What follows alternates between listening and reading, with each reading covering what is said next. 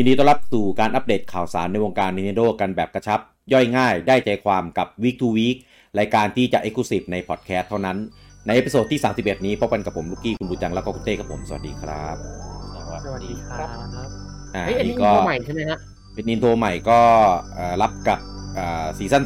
4นะครับกับ Week to Week ของเรานะครับในเอพิโซดที่31นะครับผมโอ้ยซีซั่นพรีเมียร์นี่เองจะเรียกว่าไพลอตได้ไหมถ้ามันขึ้นซีซั่นใหม่อย่างเงี้ยไม่ได้เว้ยไพลอตไม่ได้ต่อเพื่อขอทุนเราได้ทุนแล้วอ๋อโอเคเอาตังค์จ่ายผมด้วยนะค่าตัวยังไม่ได้จ่าย3ซีซั่นนั้นนึกว่าจะตัดจบ3ซีซั่นอะไรซีซั่นแรกๆตัวเองไม่ได้โผล่ทุกตอนเว้ยอัดกันตี 2กูจะมาไหมตี 2อะไรตี 4ถุยนั่นแหละลดเวลาเฉยเลยใช่นะครับรอบนี้ก็ยังมีข่าวมาให้พูดถึงกันพอสมควรเลยทีเดียวนะครับซึ่งในสัปดาห์ที่ผ่านมาเนี่ยก็มีพวกDigital Presentation มากันหลายงานเลยนะครับหนีตายคือเอาจริงๆหนีตายก็บางเกมก็หนีตายแหละอย่าง Sonic เงี้ยก็มันตรงวันป่ะวะตรงวันป่ะ Sonicไม่รู้ตรงวันเกิดกันหรือเปล่าแต่อย่าง Dragon Quest เนี่ยตรงวันเข้ามาอย่างนี้ทุกปีอยู่แล้วก็ว่าเขาไม่ได้นะครับส่วนมอนฮันก็ตรงเดือนก็ตามวันอ่ะก็ดีแล้วมาให้มันเล่นจบเล่นเสียงก็จะดูถอดนิดนึงนะไม่ค่อยแบบเต็มอิ่มเท่าไหร่นะถ้าพูดถึงเกมนี้นะครับแต่ว่าก่อนอะไรนะคุณยังครับคุณแล้วครับไม่มีอะไรทำแล้วครับเหลือคนอีกคนหนึ่งเทไปพี่เทแล้วโอเคเหลือแค่เก็บมิดเดิลอย่างเดียวตอนนี้ซึ่งมิดเดิลที่ผมเหลืออยู่ก็1,000 ตัวนะครับที่เหลืออีกประมาณ100 กว่าตัวก็ครบแล้วก็เหลืออะไรวะเหลือแมวเวล50ทุกสายก็เหลือแค่2 สายก็เวล48 49หมดแล้วก็อีกแป๊บเดียวก็เต็มแล้วก็มีมอนไซส์เล็กไซส์ใหญ่แล้วก็ตัวใหม่ยังตีไม่ครบตัวละ10อีไซส์เล็กไซส์ใหญ่นี่ก็น่าจะไม่ไหวครับก็น่าจะยอมแพ้เพราะว่าไม่สามารถให้หลับระวัดไซส์ไม่ไหวว่ะรู้สึกมันเป็นวิธีที่แบบแอบทำไปคนเดียวไก่อันนึงที่แบบต้องเก็บเครื่องประดับให้ครบอีม้วนฝาผนังกับตุ๊กตาไอ้ม้วนไม่ยากต้องตีครบ10 ตัวแต่อีตุ๊กตาเนี่ยมันกาชาไงมันแบบชาในกาชาเกินกาชาในกาชาอีกทีนึงแล้วมาให้ในมีดอลด้วยก็เลยแบบไม่เป็นไรตอนแรกกะว่าจะเก็บครบนะเจอนี้เข้าไปโอเคยอมไปแต่ก่อนที่ไปถึงดีเทลในส่วนของที่เราพูดไปถึงเมื่อกี้นะครับผมก็มันมีช่วงนี้ลือกันเยอะมากนะครับเกี่ยวกับ Nintendo Switch รุ่นใหม่ก็มาจากหลายแหล่งเลยทีเดียวนะครับก็มีทั้งแหล่งที่น่าเชื่อถือแล้วก็แหล่งที่แบบสเปซปะนะครับแต่ว่าพอมารวบรวมกันแล้วเนี่ยหลายๆอย่างก็ตรงกันเยอะนะครับซึ่งก่อนหน้านี้ที่เราเคยโพสต์ไปในเพจก็จะมีบอกว่าสวิตช์รุ่นใหม่เนี่ยจะมีกำหนดขายช่วงกันยาตุลานี้ใช่ไหมแล้วก็จะไม่ได้เป็นรุ่นเสริมจะเป็นรุ่นที่มาขายแทนรุ่นเก่าในราคาเดิมที่$299นะครับแล้วก็ LED แล้วก็จะทำให้ผลิตให้เดือนละล้านจอใช่แล้วก็รุ่นเก่าก็จะมีเหลือแค่รุ่นไลท์อย่างเดียวนะครับคือรุ่นธรรมดาก็จะกลายเป็นรุ่นแทนอันนี้ไปนะครับแล้วก็ที่สำคัญคือจะมีการประกาศเปิดตัวช่วงก่อน E3 นี้ด้วยซึ่ง E3 มันมีวันที่12 มิถุนายนนะครับซึ่งวันนี้วันที่28 พฤษภาแล้วก็ประมาณ2 วีค2 วีคนะครับมันจะมีการเปิดตัวเครื่องก่อน E3 จริงๆเหรอวะผมก็จะใช่เหรอวะมันรวมอยู่ในอันเดียวกันก็เลยแบบไม่รู้นะมัน2 อาทิตย์อะไรก็อาจจะเกิดขึ้นได้นะครับแล้วก็วันนี้มีลีกไม่ใช่ลีกดิเป็นลือเป็นรูเมอร์นะครับหลุดมากันอีกเซตหนึ่งนะครับมาจากเว็บของสเปนชื่อ Vandal Español .com นะครับซึ่งเขาก็มีชุดข่าวลือซึ่งก็สอดคล้องกันกับหลายๆอันนะครับก็อย่างเช่น ตัวเครื่องเนี่ยจะรันที่ 4K นะครับผ่านด็อกนะครับแล้วก็ตัวไซส์ขนาดของตัวเครื่องรุ่นใหม่เนี่ยก็จะมีพอๆกันกับเครื่องรุ่นเก่านะครับแล้วก็รองรับจอยคอนเก่าด้วยนะครับแล้วก็จะมีตัวจอ OLED อันนี้ก็ตามข่าวลือนะครับแต่ว่าไซส์จะใหญ่กว่าเดิมลบขอบก็คือขอบตอนนี้สวิตช์มันขอบมันหนานะครับก็จะลดขอบลงนะครับเพื่อให้ตัวไซส์เนี่ยมันใหญ่ขึ้นนะครับแล้วก็ตัวอะไรนะตัวดีไซน์เนี่ยจะดูมีความเป็นเหมือนแบบเครื่องเกมมิ่งจะดูลดความเป็นของเล่นลงแล้วก็จะดูมีความแบบเรียบหรูเป็นแบบเกมมิ่งเกียร์เทเบิลท็อปเกมมิ่งอะไรเงี้ยเยอะขึ้นแล้วก็ในส่วนของที่เสียบ micro SD ก็จะย้ายไปอยู่ในจุดที่ใช้ง่ายขึ้นแล้วก็มีด็อกใหม่ด้วยไม่ได้มีเครื่องใหม่อย่างเดียวนะมีด็อกใหม่ด้วยนะครับแต่ว่าด็อกใหม่เนี่ยก็จะมีขนาดไซส์พอๆกันกับอันเก่านะครับแล้วก็จะมีด้านหลังนะครับที่มีขนาดที่กว้างขึ้นนะครับแล้วก็จะมี USB 3.0 เนี่ย2พอร์ตอยู่ข้างหลังแล้วก็จะมีพอร์ตให้เสียบสายแลนด้วยที่มันต้องซื้อตัวแลนอะแดปเตอร์มาเสียบใช่ซึ่งหลายๆอันน่ะคือฟังดูมันไม่ดูเวอร์ซะจนแบบเวอร์เกินแบบเวอร์จนแบบเอาใจคนอยากได้เวอร์มากแต่อันนี้มันดูมีความแบบผมว่าที่ไอลีกหรือลือชุดเนี้ยมันไม่ได้บอกจุดที่สำคัญเนี่ยมันบอกแต่ขนาดดีไซน์ซึ่งอะไรก็เป็นไปได้กับดีไซน์ไงก็เลยแบบเฉยๆมันไม่ใช่เหมือนแบบCPU รันโอเค 4K มันก็ 4K ลอยๆมันไม่ได้บอกว่าเท่าไหร่อะไรยังไงนี่ใช่ป่ะไม่ได้บอกว่าเป็น native4K แบบไหนก็ไม่ได้บอกไม่เหมือนไอ้ข่าวลือของชิปDLSS อะไรอย่างนั้นอันนั้นดีเทลนั่นดีเทลจ๋าอะไรจริงเปล่าถ้าจริงก็จะโอ้ว้าวอะไรอย่างเงี้ยแต่นี่แบบมันก็แค่ดีไซน์ใช้กับจอยคอนเดิมได้มันก็ต้องใช้ได้อยู่แล้วอะไรเงี้ยเฉยๆแต่ก็ track record ของเว็บเขาก็บอกเขาก็ตามข่าวตามซอสเขาบอกว่าถูกมาหลายรอบแล้วก็ไม่รู้ว่าจะถูกอะไรยังไงแค่ไหนก็รอดูกันไปครับผมถูกหลายรอบในประมาณ3รอบถ้าผิดประมาณแบบ340กว่ารอบ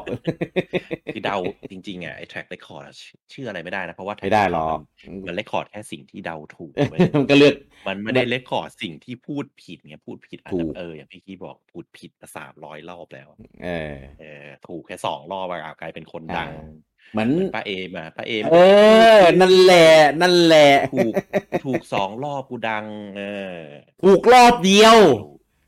ถูกรอบเดียวแล้วเวลาเขาเดาเขาจะเดาแบบป่านแบบปืนกลแห่ใช้คำแบบคิดว่าต้องกว้างไอโฮปอะไรประมาณนั้นพอถูกปุ๊บโอ้ยกูเป็นรู้มาจากวงในไอโทยูอะไรเงี้ยคือแบบฮะประมาณนั้นคือถ้าจะเอ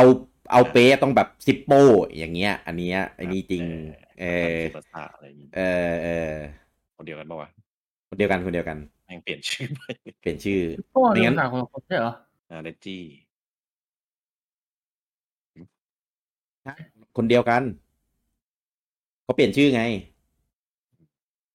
ถ้าตอนแรกมันไม่ได้ชื่อนี้นะคิงเซลนั่นไม่คิงเซลถ้าเกิดซื้อภาษาคิงเซลซื้อภาษาคือคิงเซลซิปโป้ตอนนี้ยังอยู่แต่ซิปโป้ไม่ค่อยแม่นเท่าไหร่มีถูกบ้างแต่ว่าไม่ได้แบบไม่ได้เป๊ะไม่ได้แบบอะไรอย่างเงี้ยปีแล้วก็หน้าแหกไปเยอะซิปโป้ที่แบบจะมีได้เล็กนู่นนี่นั่นนั่นแหละคิงเซลใช่คิงเซลนี่เลจี้ก็ต้องรู้ดิก็ต้องใช่จำได้ว่าเลจี้ไม่ชื่อนี้เมื่อกี้คุณบูจังจะว่าอะไรเมื่อกี้ลืมไปละโอ้ยด้วยบูจังจริงๆเลยก็ข่าวลือก็ยังคงเป็นข่าวลือนะครับแต่ว่าคือเราจะมีเว็บที่ชื่อว่า Nintendo Everything เป็นเว็บเนี้ยที่เวลาเขาลงข่าวลืออะไรเงี้ยเราจะรู้สึกว่ามันไม่ได้คลิกเบสคือแหล่งข่าวลือนี้อาจจะมีความน่าเชื่อถือความน่าเชื่อมั่นอย่างใดอย่างหนึ่งคือเขามีกรองแล้วส่วนหนึ่งส่วนใหญ่ใช่คือข่าวมีการแบบคัดกรองแล้ว ถ้านินเอฟลงเราถึงจะลงนะครับถ้ามันดูแบบเนื้อหาน่าสนใจนะถ้าเนื้อหาแบบเข้าไปมีนิดเดียวอะไรเงี้ยก็ไม่ลงเพราะอย่างอันล่าสุดที่เราลงไปโอเคมันดูมีความแบบก่อน E3 นะมาแทนรุ่นเดิมนะอะไรเงี้ยมันดูน่าสนใจดีก็เลยลงแล้วก็นินเอฟลงด้วยนะครับถ้าเกิดไปอยู่ในแบบรีเซ็ตอย่างเดียวอยู่ใน Twitter อย่างเดียวอะไรเงี้ยถ้าข่าวมันไม่น่าสนใจมากปกติเราก็ไม่ค่อยลงอยู่แล้วเพราะว่าเดี๋ยวก็จะแตกตื่นกันไงแล้วพอโอ้โหข่าวมันดูเวอร์มากแบบแล้วคนก็คาดหวังแล้วพอออกมาจริงไม่ได้งั้นคนก็แบบด่าปูงงว่ากูผิดอะไรวะกูไม่เคยบอกว่าจะทำแบบนี้จะลือหรือจะไฮหรือจะลีก็ไม่เกี่ยวกับปู่นี่ปู่ไม่เคยพูดแล้วก็ปู่ก็โดนด่าตลอดนี่โดนตลอดงงกูไม่เคยพูดหาก็อย่ากูบอกทุกครั้งว่าไม่มีมึงก็ไปเชื่อข่าวลือกันแล้วก็ด่ากูกันคนคาดหวังไงคนมันคาดหวังไงคือถ้าเป็นแบบส่วนใหญ่ถ้าเป็นเครื่องเราไม่ค่อยลงอยู่แล้วเพราะว่ามันทำให้เกิดความคาดหวังหลายๆอย่างแล้วก็แบบเดี๋ยวก็จะมีคนที่แบบเนี่ยอย่างเช่นลงเรื่องเครื่องนะแบบจอยคอนไม่เปลี่ยนเลยอะไรเงี้ยก็จะแบบมีจอยคอนแบบมีปัญหาแล้วทำไมไม่ทำจอยคอนรุ่นใหม่อะไรก็นี่ก็ไม่รู้เหมือนกันนะครับต้องรอเขาประกาศต้องรอเขาประกาศอีกทีหนึ่งนะอันนั้นถึงจะนับว่าเป็นอย่างเป็นทางการได้ถึงตอนนั้นเราค่อยด่า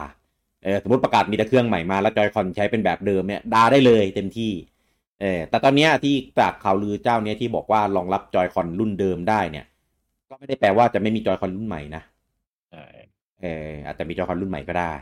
ไม่รู้เหมือนกันตอนวีโหมดที่ออกโมชั่นพาสเสร็จแล้วก็ออกวีโหมดพัดมาอันนั้นเลวอันนั้นบอกเลยว่าเลวมากเพราะผมซื้อตัวโมชั่นพัดมาตั้ง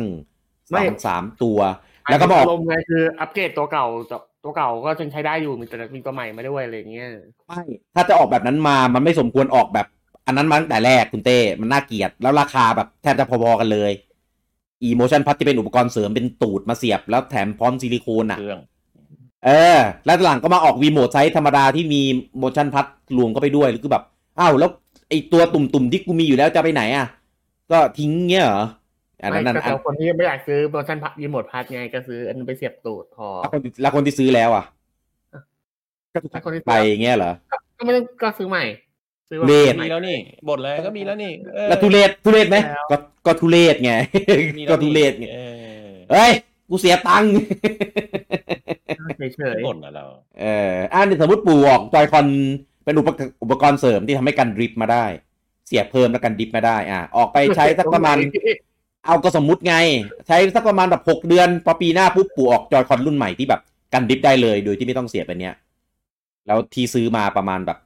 4-5 อันทำไงที่ผ่านมามันก็ยังใช้ได้อยู่ไงได้อยู่แต่แบบโอ้โหเถอะทะลงลังจับไม่ถนัดอะไรเงี้ยโอเคเหรอไม่มีปัญหา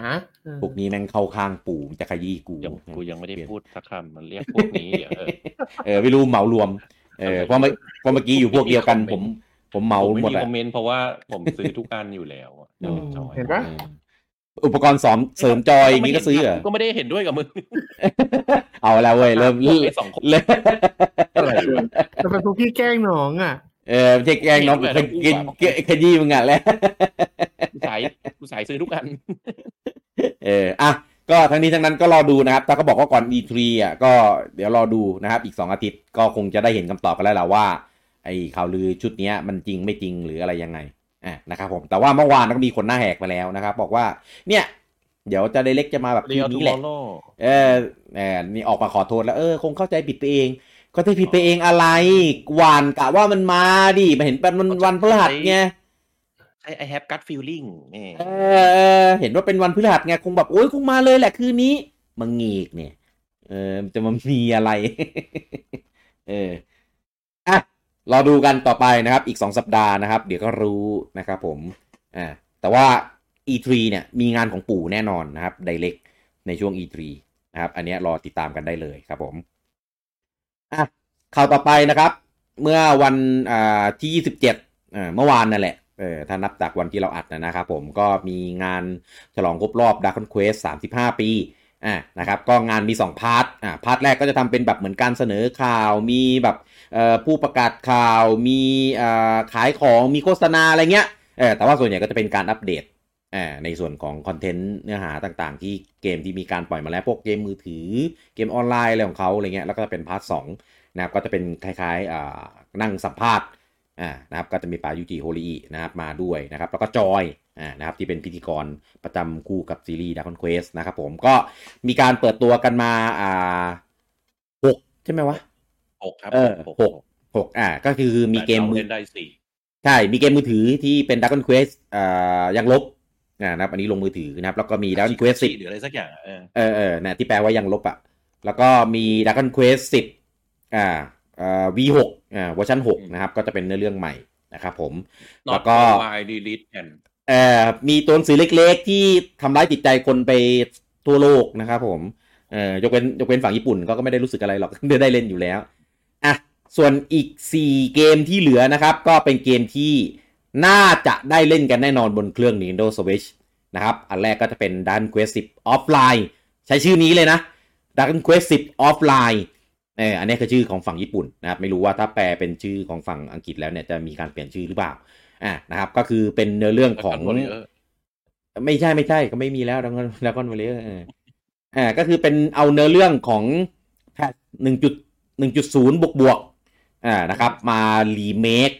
เป็นเกมแบบออฟไลน์เล่นแบบปกติไม่ต้องเชื่อมต่อเข้าเซิร์ฟอะไรอย่างนี้นะครับแล้วก็ทำกราฟิกใหม่เป็นแบบ SD นะครับแล้วก็แต่ว่ายังไม่รู้ว่าระบบการเล่นเป็นยังไงเพราะว่าในตัวเกมมันไม่โชว์แค่แบบตอนใช้ท่าใช้อะไรอย่างนี้นะครับผมก็เดี๋ยวก็รออัปเดตความคืบหน้าต่อไปซึ่งดูจากกราฟิกแล้วน่าจะลง Switch แน่นอนนะครับลงคือเครื่องอื่นอาจจะลงด้วยนะครับแต่ Switch มาแน่นะครับสำหรับเกมนี้น่าลงได้เป็นแนว GB ใช่แล้วก็เกมต่อไปนะครับเป็น Dragon Quest 3 HD 2D Remake ก็คือเป็นภาค3ที่เอามา remake ผ่านตัว engine ของOctopath Traveler ให้ทีม Acquire ในการทำเลยทีมของชื่ออะไรนะทีมอะไรนะ Asano มีทีม Asano เนี่ยมาร่วมในการทำตัว Dragon Quest 3อันนี้นะครับ remake ซึ่งก็ฉากเดินฉากอะไรเงี้ยเหมือนOctopathเลยนะครับใช่ส่วนฉากต่อสู้เนี่ยตอนเลือกคำสั่งอะไรเงี้ยจะเห็นตัวมอนกับตัวฮีโร่ฝั่งเราด้วยแบบครับใช่เหมือนโกลเด้นซันเลยมุมมองเดียวกันเลยนะครับแต่ว่าพอออกคำสั่งเสร็จนะครับก็จะเป็นตัดเหลือแค่เห็นแต่มอนเหมือนเดิมไม่รู้ทำไม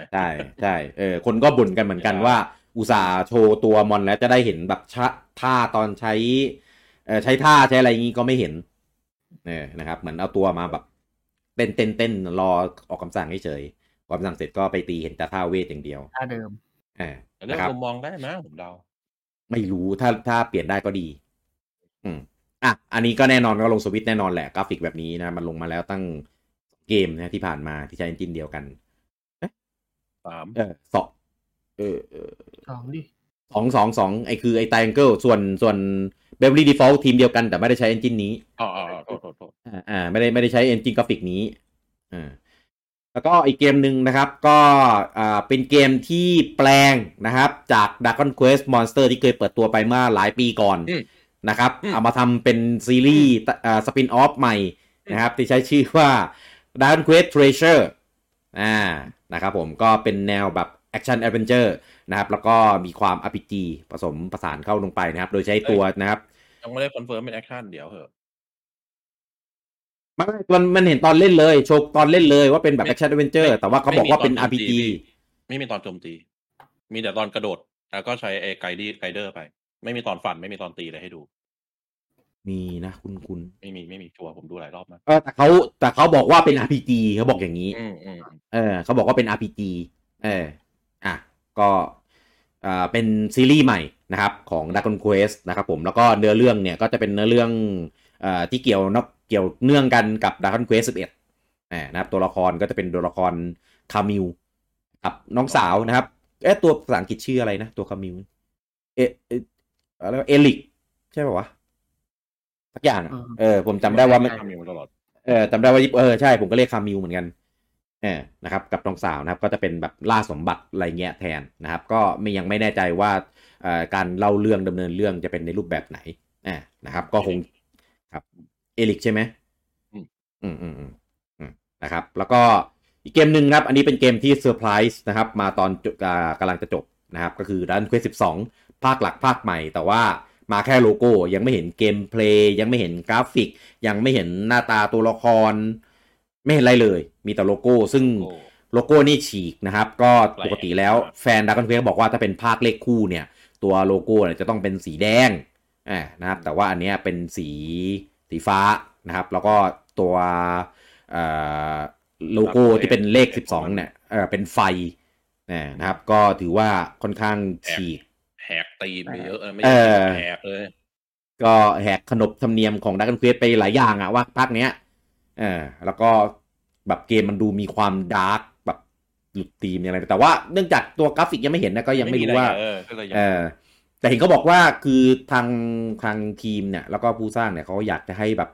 ตัวเกมเนี่ยเอาใจตะวันตกมากขึ้นแล้วก็พยายามจะแบบให้ผู้ใหญ่เล่นแล้วให้แบบใช่จะแบบ develop ตัวเกมให้แบบเข้าถึงผู้เล่นแบบ worldwide ได้มากขึ้นแล้วก็เขาใช้คำว่าจะปรับปรุง Battle System ใหม่ใช่แต่ไม่รู้ว่าเปลี่ยนเป็นแบบไหนแต่ก็ครับมีการปรับปรุงไม่เหมือนเดิมแต่ไม่รู้จะเป็นแอคชั่นจ๋าหรือจะเป็น ATB หรืออะไรก็ไม่รู้นะแต่เขาบอกว่าเปลี่ยนแปลงเขาบอกว่ายังใช้การออกคำสั่งนะแต่ว่าจะเป็นการออกคำสั่งที่จะพลิกโฉมวงการแล้วก็ซีรีส์เนี่ยไปแบบอย่างสิ้นเชิงเลยออกคำสั่งแต่ออกคำสั่งแบบไหนอย่างใช่เซโนอย่างอัตริเยกออกคำสั่งแต่เป็นเรียลไทม์มันก็ออกใช่แต่แบบไม่ใช่กดปุ่มฟันอะไรอย่างนั้นใช่ไหมไม่ใช่เขาบอกแล้วเป็นคอมมานด์เป็นคอมมานด์อยู่ใช่เป็นคอมมานด์ก็อย่าเป็นแอคชั่นดีแล้วไม่งั้นเดี๋ยวมันจะกลายเป็นอีกเกมหนึ่งที่มันแบบแล้วก็มีข่าวลือมาบอกว่าจะไม่ใช่ไลเซนส์โทริยามะแต่ขอโทษมีเครดิตของเบิร์ดสตูดิโอนะครับเพราะนั้นก็ใช่เสียใจด้วยสำหรับคนที่เป็นโทริยามะเฮเตอร์ใช่แน่นอนนะครับถ้าไม่ใช่นี่คือแบบอันเนี้ยว่ามี copyright ของเบิร์ดสตูดิโออยู่ก็ต้องใช่แหละถูกอันเนี้ยถ้าไม่ใช่โทริยามะเนี่ยผมว่าจะเป็นดราม่าแน่นอนนะมันจะกลายเป็นเปลี่ยนเยอะไปเพราะว่าเยอะไปแฟนDragon Questเป็นแฟนที่ชอบของเดิมจะไม่เหมือนแฟนไฟนอลที่ของใหม่มาก็โอเค accept ได้สำหรับแนวนั้นครับแต่ Dragon Quest จะเป็นแฟนที่ขอแบบเดิมเพราะชอบเกมคลาสสิกกูเลยชอบซีรีส์นี้ใช่อย่าเปลี่ยนเยอะเปลี่ยนได้แต่อย่าเปลี่ยนเยอะเดี๋ยวเขาจะช็อกผมพูดได้ผมเป็นแฟนDragon Questอันนี้รีบก็แต่ทั้งหมดนี้ในเกมเนี่ยไม่ใช่ในเกมในงานเนี่ยไม่มีประกาศวันขายและไม่มีประกาศเครื่องที่ลงเลยแม้แต่อย่างเดียวนะครับก็คงต้องรอติดตามกันต่อไปมีแต่แบบว่าภายในปี2022ภายในปี2011แล้วก็บอกว่าไอ้ Western Elite East Plan พยายามจะขายแบบเวอร์ไวด์2 เกมที่บอก Western Elite East Plan กับอีกที่เหลือก็คือ Western Elite East following คิดอยู่หรืออีก simultaneously launch อีก2 เกมก็คือพูดง่ายๆคือไปลุ้นกันเองนะจ๊ะน่าจะมีแหละจ้ะอะไรประมาณนี้ซึ่งเราก็รู้อยู่ว่าสำหรับซีรีส์Dragon Questทุกอย่างก็ให้ถือว่ารู้ไว้แล้วก็เอาไปแอบหลังหัวอย่าติดตามอย่าลุ้นอย่าอะไรมากลืมไปซะลืมใช่อย่าไปรอเพราะว่าเราไม่รู้หรอกว่าอีก2 ปีหรือ3 ปีมันจะมาคือตอน30 ปีตอนมีคุยกันตอนไลฟ์ป่ะตอน30 ปีมันยังมีภาคสเวียดมามันมีแบบมีตัวเดโมมามีเดินมีขี่ม้ามีแบบคือตัวเกมแบบเหมือนพัฒนาเอนจินอะไรเงี้ยเสร็จแล้วแล้วหลังจากนั้นปีนึงอะไรเงี้ยก็ขายแต่อันเนี้ยมาแค่โลโก้ก็น่าจะ น่าจะนานกว่าเก่ามาแค่โลโก้ถือว่าส่วนมากเขาใช้คำว่าลง lead platform นะซึ่งเราก็ไม่รู้ว่าในณวันซีเกมออกlead platform มันคืออันไหนไม่แต่ตอนนี้เขาเริ่มพัฒนาแล้วต้องมีการกำหนดแล้วแหละว่ามันจะลงเครื่องอะไรเราสมัครคนอยู่เลยพี่มันสรุปผมบอกตรงนะมันแปลว่าคอนโซลเครื่องไหนจ้ามาจ่ายเงินกูทีจะได้เป็น Exclusive นะ นี่คือความหมายที่แท้จริงของพรีเซนต์นี้โอเคแค่นั้นแหละจริงเชื่อดิไม่รู้คือไม่รู้ว่าตัวเกมรันมาแบบกราฟิกขนาดไหนไงถ้าอยากไปรีแพลตฟอร์มก็จ่ายตังค์ให้กูเยอะๆแค่นั้นเอง นอกนั้นในงานนะครับ ก็จะมีเขาเรียกว่าเซ็นเซอร์ปี๊บเซ็นเซอร์นกหวีด ต้องหวีดต้อ เขา งหวี ก็ ด มีพูดลีกมาถึงตอนพูดDragon Quest 3 ก็บอกว่าแล้ว1 อัน 2ก็จะมีเป็นทำแบบ Octopath ใช้ AT2D ได้ไหมแล้วก็มีเสียงนกหวีดปี๊บ ปาต้องหวี เซ็ ด นเซอร์ก็ตลกอันนั้นน่ะ ตัวงานทำดีนะ แต่สำหรับฝั่งตะวันตกผมว่าตกเหวที่คนพากย์เพราะว่าเขาเป็น2 คนคุยกัน แต่คนพากย์คนเดียว พากย์คน พู เดี ด ยว ทั้ง 2 คนกลายเป็นฟังไม่รู้เรื่องว่าถามตอบกันแล้วแบบอะไรวะพูดอะไร เอ วะ อง ง ไม่ ฟัง รู้ ออก ไม่ แต่ รู้ แปลไม่เข้าใจ เพราะว่าเขาแปลตามทั้ง 2 คนไปเลยปืดเดียวแบบอะไร อ่า วะงง น่าจะให้แบบ 2 คน 2 เสียง หรือเป็น Subtitle อะไรไปเลยก็ยังดี จริงๆมันซับอย่างเดียวโอเคกว่าเยอะ แล้วแบบกลายเป็นงง ใช่ เขาก็แปลดีแหละ แต่ว่าคนญี่ปุ่นเข้าใจเขาพูดรัว แล้วก็พูด 2 คนเขาก็แปลไม่ทันเขาก็พูดรัว ใช่ ๆๆ ใช่ ๆกูก็ฟัง แล้ว ไม่รู้ ครับ แล้วคนพูดในคือในรายการอะเป็นผู้ชายแล้วเอาแบบเสียงผู้หญิงมาพูดก็จะมีความแบบงงๆอ่ะงงนิดนึงว่าแบบ เพราะว่าคนดูคนหนึงเป็นผู้ชายหนุ่ม อีกคนหนึ่งเป็นผู้ชายแก่ แต่เสียงภาคเป็นเสียงผู้หญิงคนเดียวครับปรับจูนไม่ทัน ไม่ทัน ครับ เป็น 2 เสียงจะดีขึ้นต่อ ครับก็เดี๋ยวช่วง E3 เนี่ยมันจะมีงานของ Square Enix ด้วย แล้วก็จะมีงานของSummer Fest ของ Jeff Keighley นะครับแล้วก็มี E3 อีกนะครับก็มี3ช่วงนะครับก็อาจจะเป็นไปได้ว่า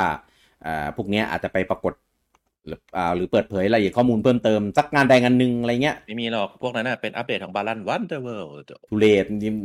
จะทำอีกเหรอทุกวันนี้คือเงียบกริบมากอยากมีกระแสอีกใช่ไหม เก็บปวดบูจังเขาอย่างเงี้ยเลยพี่ ใช่สุดยอดชอบมากโอเคฝากรีวิวด้วยนะครับลูกเพจอยากเห็น ข่าวต่อไปนะครับเป็นข่าวของ Monster Hunter Rise นะครับอันนี้ก็เตรียมถอนหายใจกันอีกรอบแล้วกันนะครับผมก็สรุปเป็นอัปเดต 3.0 นะครับผมมอนใหม่มี Crimson Glow Wow Stack นะครับก็เป็นการกลับมาของตัวพระเอกนะครับจากภาค Double Cross นะครับหรือภาค Gen U นะครับก็มีมูฟเซตใหม่ด้วยแล้วก็โหดสมใจแน่นอนนะครับคือดำมากขึ้นกว่าเดิมคืออีตัวที่เจอตอนแรกครั้งแรกสุดอันนั้นไม่ยากอันนั้นเป็นตัวแนะนำตัวนะครับอีตัวยากอยู่ใน Advance ครับแนะนำให้ไปเจอวันนี้ผมแบบหัวร้อนมากกว่าจะแบบจัดการมันได้เหนื่อยคือแบบมอนเล่นมอนทันมันต้องอย่างเงี้ยคือได้อารมณ์เหมือนตอนที่ไปตีตัว2 น้ำแบบอารมณ์นี้เลยคือแบบแต่ยากไปถึงไหนวะทำไมต้องแบบทำมอนไม้ท่าเพราะว่าค่าไอ้เควสแอดวานซ์เขาถือว่าเป็นเควสระดับ G ที่เอามาให้ไฮเล่นเพราะว่าในเจนยูในเจนเฉยๆก็จะมีเควสแอดวานซ์เหมือนกันก็จะเป็นความยากเหมือนพรีวิวของ G ก็เป็นอย่างไรแต่ว่าเราชูดไฮไงยากโลกจิตพวกท่าแต่ละท่าคือแบบเป็นวันฮิตคิวแล้วก็เป็นท่าที่แบบคิดจะใช้ก็ใช้เลยปกติมันเวลาจะใช้มันจะแบบมีตั้งท่าตั้งหลักนี่ใช่ไหมให้เราแบบรู้ตัวเดี๋ยวมันเตรียมมันใช้นะนี่เปล่าครับจู่ๆมันจะพุ่งก็พุ่งแล้วเวลามันทำปุ๊บมันก็จะแบบมีคอมโบซ้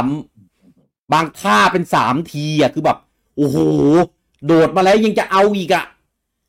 บางท่าแบบโดนใช่ไหมแล้วเราก็โดดหนีแล้วแม่งก็ตกตอนที่เรากำลังโดดเลยตุ้มตายกาอากาศก็นะไปเล่นให้ครบนะครับเพราะว่ามันจะมีเควสที่เห็นนะครับที่เรายังเล่นไม่ครบพอเล่นครบแล้วมันจะปลดเควสมาเพิ่มอีกพร้อมกับแมปใหม่ด้วยไปลองเล่นกันดูนะครับผมก็สนุกสะใจเลยทีเดียวถึงแม้จะมีจำนวนที่ไม่เยอะมากนะครับแต่ว่านั่นแหละน้อยพูดไปเลยผมใช้คำว่าไม่มากแล้วกันยังไม่อยากใช้คำว่าน้อย แต่ว่าสิ่งที่ใส่เพิ่มมาก็สนุกสะใจอยู่นะครับแล้วก็มีครับมี Apex Tinoga นะครับก็มาให้ตีทั้งในแรมเพจแล้วก็นอกแรมเพจด้วยนะครับแล้วก็มีบอสใหม่นะครับแล้วก็ตอนจบใหม่นะครับหลังจากที่ค้างคากันไปเมื่อตอน1.0 แล้วก็มีบอสแบทเทิลใหม่ในอารีนานะครับแล้วก็แน่นอนนะครับก็จะมีอันนี้ก็ตามมอนนะครับก็จะมีอาวุธใหม่ชุดใหม่ชุดเลเยอร์ใหม่ไอเทมใหม่สกิลใหม่แรมเพจสกิลใหม่อะไรอย่างเงี้ยแล้วก็จะมีเปลี่ยนหน้าตาของอาวุธแรมเพจได้นะครับแล้วก็จะมีมิดเดิลใหม่นะครับที่เป็น achievement นะครับเพิ่มมาอีก7 อันนะครับแล้วก็มี DLC ใหม่ๆเพียบนะครับพวกท่าพวกสติ๊กเกอร์เสียงทรงผมชุดหมาชุดแมวต่างๆเสียตังค์นะเสียตังค์อันนี้ DLC คือเสียตังค์นะครับก็ สนใจก็ไปส่องดูกันได้นะครับสำหรับแฟนบอลทันนะครับอัปเดตตอนนี้มาอัปเดตให้เล่นกันเรียบร้อยแล้วนะครับผมแล้วก็นอกจากนี้นะครับ Capcom ก็ออกมาเผยตัวโรดแมปนะครับ ของการอัปเดต Monster Hunter Rise นะครับก็ในช่วงกลางมิถุนายนนะครับก็จะมีในส่วนของโคลาโบนะครับกับ Monster Hunter Story 2นะครับก็จะเป็นก็จะได้เป็นชุดเลเยอร์นะครับของแมวนะครับก็เป็นชุดตัวแมวจากในStory 2ครับแล้วก็ชุดไม่ใช่รู้เป็นตัวแมวสีชมพูใช่ที่เป็นผมชมพูครับใส่ชุดแล้วก็สิ้นเดือนมิถุนายนนะครับก็จะมีDLC เพิ่มเติมนะครับแล้วก็ Event Quest นะครับหลังจากนั้นก็จะเป็นสิ้นเดือนกรกฎาคมก็จะเป็นโคลาโบกับ Capcom คือว่าง่ายโคลาโบที่มีจะเป็นโคลาโบของ Capcom หมดเลยนะครับก็มี Capcom โคลาโบมี DLC มี Event Quest นะครับแล้วก็สิ้นเดือนสิงหาก็เหมือนกันนะครับเป็นรถแบบที่เราดูแล้วเราก็ไม่ได้รู้สึกว่าแบบเราจะต้องตามอะไรมันเหลือว่ารู้สึกสิ้นหวังประกาศอย่างเงี้ยคือแปลว่าเกมจบแล้วครับไม่มีอัปเดตซิสเต็มอะไรแล้วไม่มีคือปกติพูดตรงๆคือพวกเราที่หวังโพสเกมคอนเทนต์พวกเควสตั๋วเควสรีลิกเควสรีเซิร์ชอะไรพวกเนี้ยถ้าคนที่เขาเล่นมาคงจะเข้าใจผมหมายถึงอะไรแต่ณปัจจุบันถ้าประกาศรถแมพอย่างนี้คือเกมนี้เล่นจบแล้วจบเลยไม่มีโพสเกมคอนเทนต์คอนเทนต์ที่ว่ายังไม่มีในตอนแรกนี่คือตอนนี้หมดแล้วเหลือต่อไปคือไออีเวนต์อย่างเดียวคือเป็นเกมที่แบร์โบนเควสมีเท่าไหร่เล่นเท่านั้นไม่มีแรนดอมเควสหรืออะไรสักอย่างให้มาเล่นเรื่อยๆก็อยากเล่นอะไรก็เล่นซ้ำอันเดิมใช่คือเล่นแล้วก็ได้เป็นแบบของแบบน่ารักขำๆหรือไปตีเควสขำๆไม่ได้เป็นแบบเอามาใช้ประโยชน์หรือเป็นอะไรที่แบบตัวคอร์ซิสเต็มไม่มีแล้วในรถแมพก็โคตรจะกลวงมากเพราะว่าแคปคอมโคลาโบกับอีเวนต์เควสมันคืออันเดียวกันเว้ยมันเขียนแยกให้มันดูเยอะเว้ยคือแค่ของโคลาโบมันก็คือมันเป็นเควสโคลาโบซึ่งมันอยู่ในอีเวนต์เควสจริงๆไม่ต้องทำช่องมายาวๆก็ได้นะถ้ามีคอนเทนต์อยู่แค่นี้ทำมาสั้นๆไอ้ DLC ก็คือ DLC จ่ายตังค์ที่เป็นคอสเมติกไม่ใช่ DLC เควสใช่คือจะไม่เหมือนเวอร์มันประกาศว่าเดี๋ยวจะมีมอนใหม่ถึงแม้จะอัปเดตนาน 2-3 เดือนทีแต่มันก็บอกเดี๋ยวมีมอนใหม่นะครับอันนี้คือไม่มีครับอีก3 เดือนไม่มีมอนใหม่ครับ3 หรือ 4วะ1 2 3ถึงสิงหาครับถึงสิ้นสิงหาก็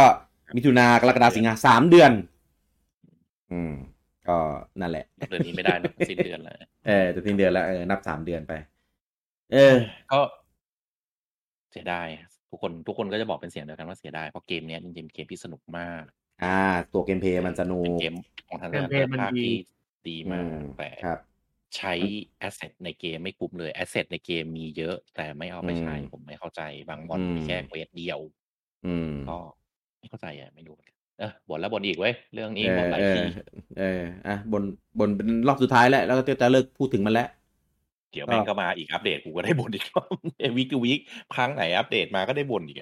ไม่รู้ดิถ้ารอบหน้ามีแค่นี้แล้วถ้ามันทำดิจิตอลอีเวนต์อีกก็คงจะไม่ไลฟ์แล้วนะก็มีอะไรก็เจอกันในเพจโพสต์หลังจากที่มันไลฟ์จบไปแล้วกันวีคก็ต้องพูดถึงสรุปข่าวพูด3 วิพอมีว่ามี1 2 3 4 5 6 7แล้วก็จบแล้วก็ใครเล่นก็ตามสบายแต่ผมไม่เล่นแล้วอะไรอย่างเงี้ยก็เล่นซะหน่อยแม่เล่นซะหน่อยใช่ไหมเปิดมาตีให้โอ้ยถึงตอนนั้นน่ะถ้ากำลังนัวกับเกมอะไรอยู่ไม่เปิดหรอกรอดูดิถ้าเป็นอีเวนต์แบบเนี้ยรอบนี้มันยังมีพี่สิ้นเดือน6มันมีอีเวนต์เควสใช่ป่ะพี่จะหยุดดิสกีอาร์มาเล่นไหมครับก็หยุดได้แล้วครับคือสำหรับผมถ้าไม่ได้เป็นแบบมอนใหม่เควสใหม่อะไรเงี้ยผมก็คงไม่ค่อยได้สนใจเท่าไหร่เพราะอย่างรอบที่แล้วที่ไปอีเวนต์ที่เป็นแว่นนี่ไม่ได้อีเวนต์ผมก็ไม่ได้ไปทำนะถ้ามอนใหม่มาโอเคจะเบรกไปเล่นอีเวนต์คงเฉยๆใช่เดี๋ยวรอเล่นทีเดียวตอนนี้มันมีอะไรอัพอะไรพวกเนี้ยก็ได้ไม่มีแล้วจะหวังอีกก็ต้องหวังดีไม่หวังโจยังไม่มาแล้วเว้ยไม่มาแล้วคงรอจีเลยโจมาจีแล้วก็วันนี้นะครับ Capcom ก็ประกาศนะครับถึงยอดขายนะครับก็เป็นยอด Worldwide นะครับแล้วก็รวมแบบดิจิตอลเนี่ยตอนนี้ทะลุ7 ล้านชุดเรียบร้อยแล้วครับผม เนี่ย7,000,000เกม7,000,000คุณไม่อัปเดตสาระเข้ามาหน่อยบ้า ครับ ใช่ เขาก็แจกของมาให้อยู่นี่พี่ของที่มีสาระมากเลย โอ้ยแจกของแบบรู้สึกเป็นบุญคุณมาก โปรชั่นเนี่ย เมกาโพชั่น30 อันเวลดันสเต็ก20 อันลากบาเรลบอม10 อันเมกาเดมอนดักกับอาร์เมอร์สกินเนี่ยอย่างละ5เล่นคือไอ้ภาคเนี่ยมีลอตเตอรี่ของพวกนี้กูได้อยู่ในลอตเตอรี่แบบกูเหลือใช้อยู่แล้วเอาจริงๆนะเมกาผมทำไว้ครั้งเดียวตอนนั้นน่ะเยอะมากแล้วผมไม่เคยทำอีกเลยมันแจกในลอตเตอรี่อยู่เรื่อยๆอยู่แล้วพี่เอาจริงๆนะพี่แจกกับเป็นอันนี้ดีกว่าแจกไอ้นี่ผมอะแจกไอ้ไข่ของคำผมมาผมยังดีใจกว่าอีกใช่พวกแพลตินัมเอกโกลเด้นเอกอะไรพวกนั้นแจกมาเยอะๆพวกนั้นถ้าไปคุยกับลังนกคู่บ่อยๆก็ได้เหลือๆอยู่แล้วไม่แต่มาแจกก็ดีไงถ้ามันแจกมามันได้มีเงินเหลือเพิ่มเลยพี่ถ้าแจกก็ดีประโยชน์กว่าเอาโพชั่นที่เราลดราคาได้อยู่แล้วอ่ะใช่โพชั่นธรรมดาผมซื้อไป9999อ่ะ 9,999 อันอ่ะแล้วผมก็ไม่เคยซื้อส่งเรือได้มาเยอะอยู่แล้วไงน้ำผึ้งมีประโยชน์น้ำผึ้งล่าสุดที่ผมเคยฟาร์มนะมีประมาณ 5,000 กว่าแล้วผมก็ไปทำเมกาไปแบบหลายพันอ่ะแล้วผมก็ไม่เคยไปยุ่งกับมันอีกเลย อ่ะก็ของแจกของฟรีอ่ะก็นะอย่าไปเรามูฟออนจากบอลฮันไปเดี๋ยวจะไม่กระชับย่อยง่ายเดี๋ยวจะเยอะครับแล้วก็ก่อนหน้านี้นะครับโปเกมอนนะครับก็ประกาศวันขายแล้วนะครับของทั้ง2เวอร์ชันนะครับก็คือมีโปเกมอนตัว Brilliant Diamond แล้วก็ Shining Pearl 2 เกมนะครับผมซึ่งตัวนี้นะครับก็เป็นตัวที่รีเมคนะครับมาจากภาคของDS นะครับกำหนดขายคือ19พฤศจิกายนนี้นะครับซึ่งจริงๆก็คาดเดาไม่ยากนะเพราะโปเกมอนมันจองเดือนพฤศจิกามาตลอดอยู่แล้วนะช่วงหลังๆตั้งแต่ภาค Let's Go ใช่ไหม Let's Go Sword and Shield โปเกมอนจองจะพฤศจิกามาตลอดอันอัลตร้าซันนัตมูลน่ะมันขายกันยาไม่ใช่เหรอครับนะเปิดลิสต์ของผมแป๊บนึงมันขายกันยาผมจำไม่ได้วันไหนแล้วก็ภาคอัลตร้าซันนัตมูลพฤศจิกาหมดเลยครับพฤศจิกามาตั้งแต่โอรานนะครับโอเค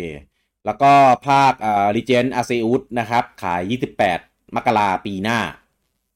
นะครับแล้วก็พร้อมกับปล่อยตัว Key Art อันใหม่มาด้วยนะครับของภาค Arceus นะครับผมก็ตอนนี้เปิด P แล้วทั้งคู่นะครับผมซึ่งก็ถ้าจะเปิดอันนี้ผมไม่แน่ใจว่ามันเปิดแบบดิจิตอลหรือเปล่าเพราะว่าผมไม่ได้กดไปดูในลิงก์น่าจะเป็นเปิด P แบบเวอร์ชันแผ่นอย่างเดียวหรือเปล่าไม่แน่ใจก็แต่ว่าหลังจากที่มีโปเกมอนไดเรกมาตอน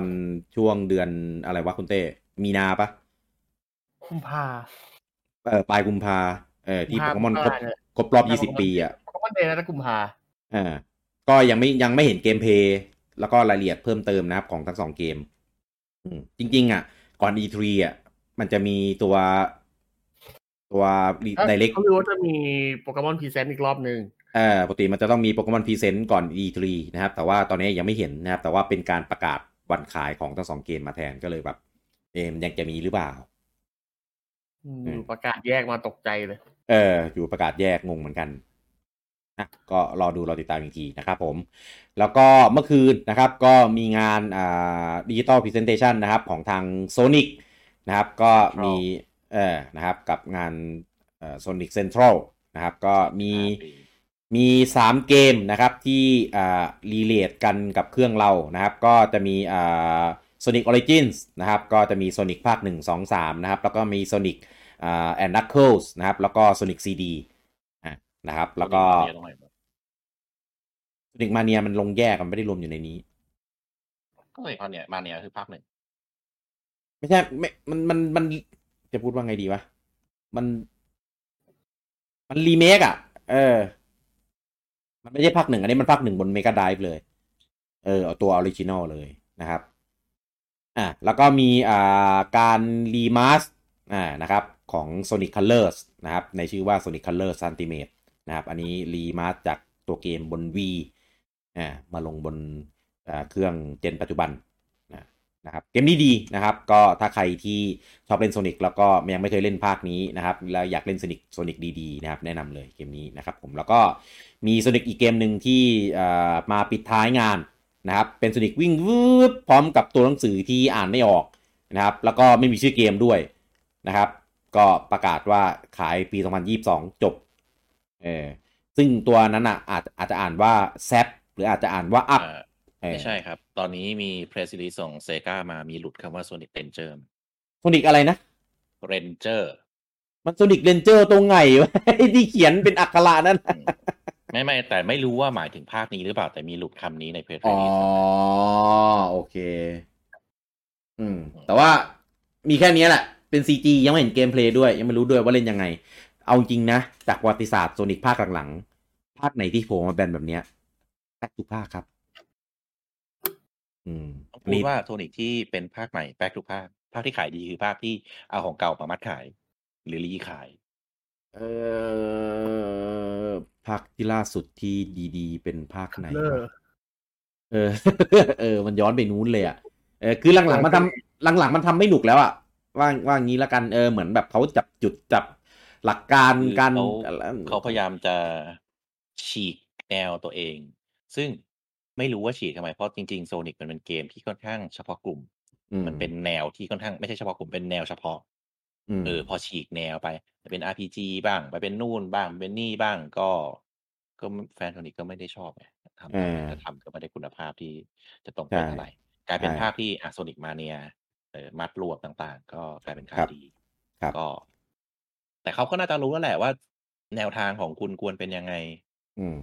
อย่างหนังก็จะฉีกคาแรคเตอร์ก็เป็นไงก็โดนถล่มก็กลับเป็นแบบเดิมแบบเดิมปุ๊บอ้าวดีก่อนจะฉีกทำให้มันดีก่อนไหมไม่รู้ก็ไม่เข้าใจทำไมต้องฉีกก็นะก็รู้ตัวได้แล้วจริงๆรู้ตัวได้แล้วใช่ในเวไหนใช่เนี่ยซึ่งเดี๋ยวถ้าเกิดคนไปเล่นภาคคัลเลอร์เนี่ยผมก็จะแบบอุ้ยภาคใหม่ต้องสนุกแน่เลยอะไรเงี้ยแล้วก็จะเฟลเหมือนเดิมก็จะเฟลเหมือนเดิมนะครับแต่ว่าก็อย่าเพิ่งไปว่าเขาอาจจะดีก็ได้แต่ว่าประวัติศาสตร์มันทำให้คนเข็ดนั่นแหละผมก็เข็ดเหมือนกันผมเองก็ตามมาหลายภาคโซนิกพอเจอภาคหลังก็เฟลโซนิกฟอร์สโซนิกอะไรวะบูมพูดชื่อก็แบบเบะปากแล้วโซนิกเฉยอะไรไม่รู้แต่ไออันโซนิกอะไรวะโซนิกเจเนอเรชั่นอันนั้นโอเคนะแค่โอเคไงไม่ได้ดีมากก็โอเคที่แบบมีเฉยๆนี่เชียร์สุดโซนิกในเมืองของคนเชียร์ที่สุด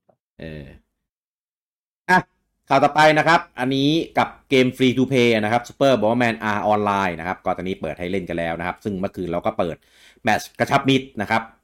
กระชับมิตรจริงป่าววะนั่นแหละมาได้ลองเล่นกันแล้วนะครับก็เซิร์ฟเวอร์ถือว่าทำได้ดีนะครับระบบล็อบบี้ระบบสร้างห้องอะไรเงี้ยก็ถือว่าใช้ได้นะครับถึงแม้อาจจะแบบหน้าเลือดไปนิดนึงอาจจะต้องแบบคนที่โฮสจะต้องเป็นคนแบบซื้อตัวพรีเมียมอะไรเงี้ยแต่ว่าก็แค่คนเดียวนะครับก็สามารถเปิดห้องเล่นแบบ64คนได้เซิร์ฟเวอร์ประมาณนั้นก็จริงๆถ้าใครแบบหารกันก็ได้นะ64คนเนี่ยหารกันไม่กี่บาทหรอกเนี่ยเดี๋ยวผมจะไปเรียกเก็บตังค์ลูกเพจแล้วค่าเซิร์ฟเวอร์ค่าพรีเมียมก็ว่าทำไมลูกเพจพร้อมใจกันโยนระเบิดใส่พิกกี้คนอย่างนี้เองนะก็ใครที่ยังไม่ได้ดูไลฟ์เมื่อคืนนะครับก็ไปดูย้อนหลังได้นะครับเดือดมากโคตรสนุกโคตรฮาโคตรบันเทิงคือระบบมันออกแบบมาใช้ได้เป็น Battle Royale ที่แบบแปลกดีนะครับจับคู่จับห้องอะไรเงี้ยออกแบบมาแบบดีผมว่าดีกว่าตัวไอ้ Bomberman R ตัวธรรมดาอีกดีกว่าเยอะแล้วก็